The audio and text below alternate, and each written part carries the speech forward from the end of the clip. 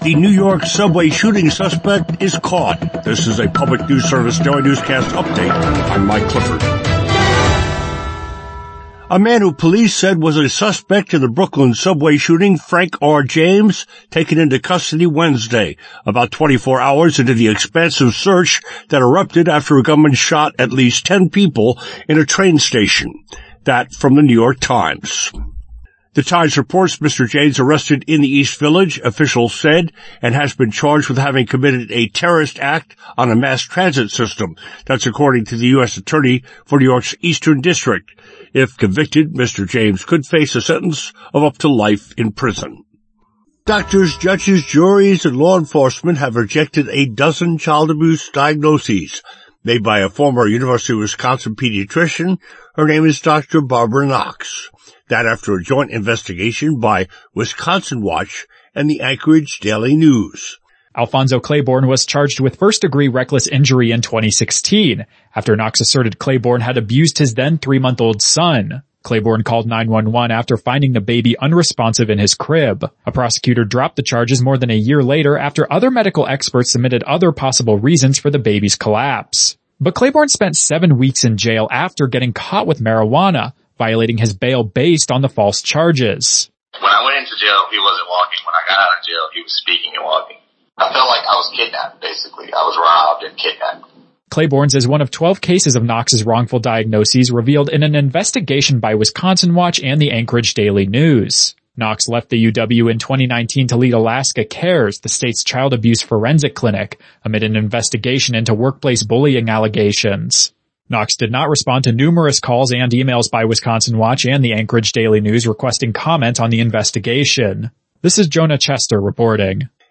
And in Florida, reproductive health advocates are urging people to be aware of anti-abortion groups known as crisis pregnancy centers.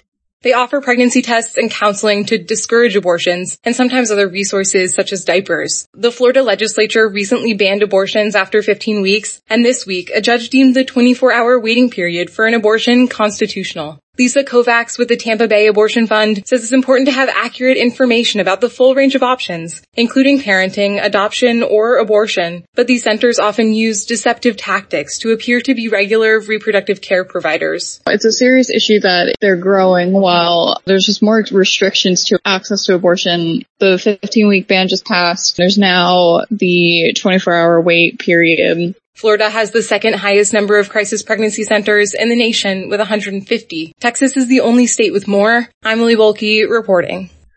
This is PNS. And no news is good news for folks in Ohio enrolled in Medicaid coverage during the COVID-19 public health emergency. State Medicaid agencies are prohibited from disenrolling beneficiaries until the end of the month in which the emergency expires. April 16th is set to be the termination date, but because the feds have not yet notified states, advocates expect that deadline to be pushed to mid-July.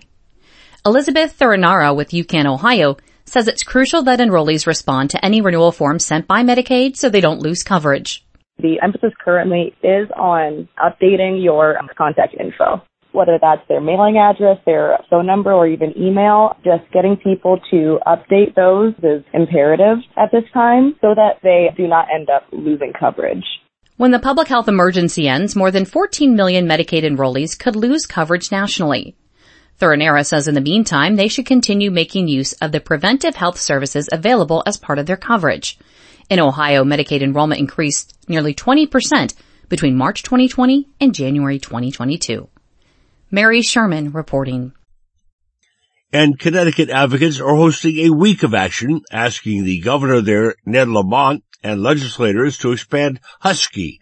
That is the state's Medicaid program to all undocumented immigrants. The Immigrant Futures Week of Action, hosted by the Husky for Immigrants Coalition, comes after a bill extending coverage to all undocumented minors failed to pass in the Human Services Committee. Carolina Bortoletto with the coalition says they want officials to include funding to expand Husky in the state budget. Healthcare is a human right. No one should be denied healthcare and a chance of survival because of their immigration status. Connecticut can include it in the budget to give healthcare to undocumented kids. It's a long-term investment in the health of Connecticut that will pay off. Today, immigrant parents and caretakers will head to the Capitol to share their stories. I'm Emily Scott.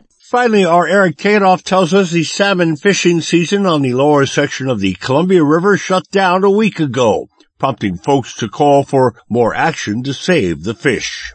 Bob Reese, head of the Northwest Guides and Anglers Association, says the April 6th closure directly impacts rural communities in Oregon and Washington. The industry that supports us and our families really represents one of the greatest transfers of wealth from urban to rural communities. Most of our clientele come from the cities. They want to come out and enjoy these beautiful rural settings along the lower Columbia River and have a chance at one of these prized salmon. Reese notes that this time of year, sport fishing typically represents the only source of tourism for communities along the Columbia. This is Mike Clifford for Public News Service. We are member and listener supported, heard on great radio stations, your favorite podcast platform. Find our trust indicators at publicnewsservice.org.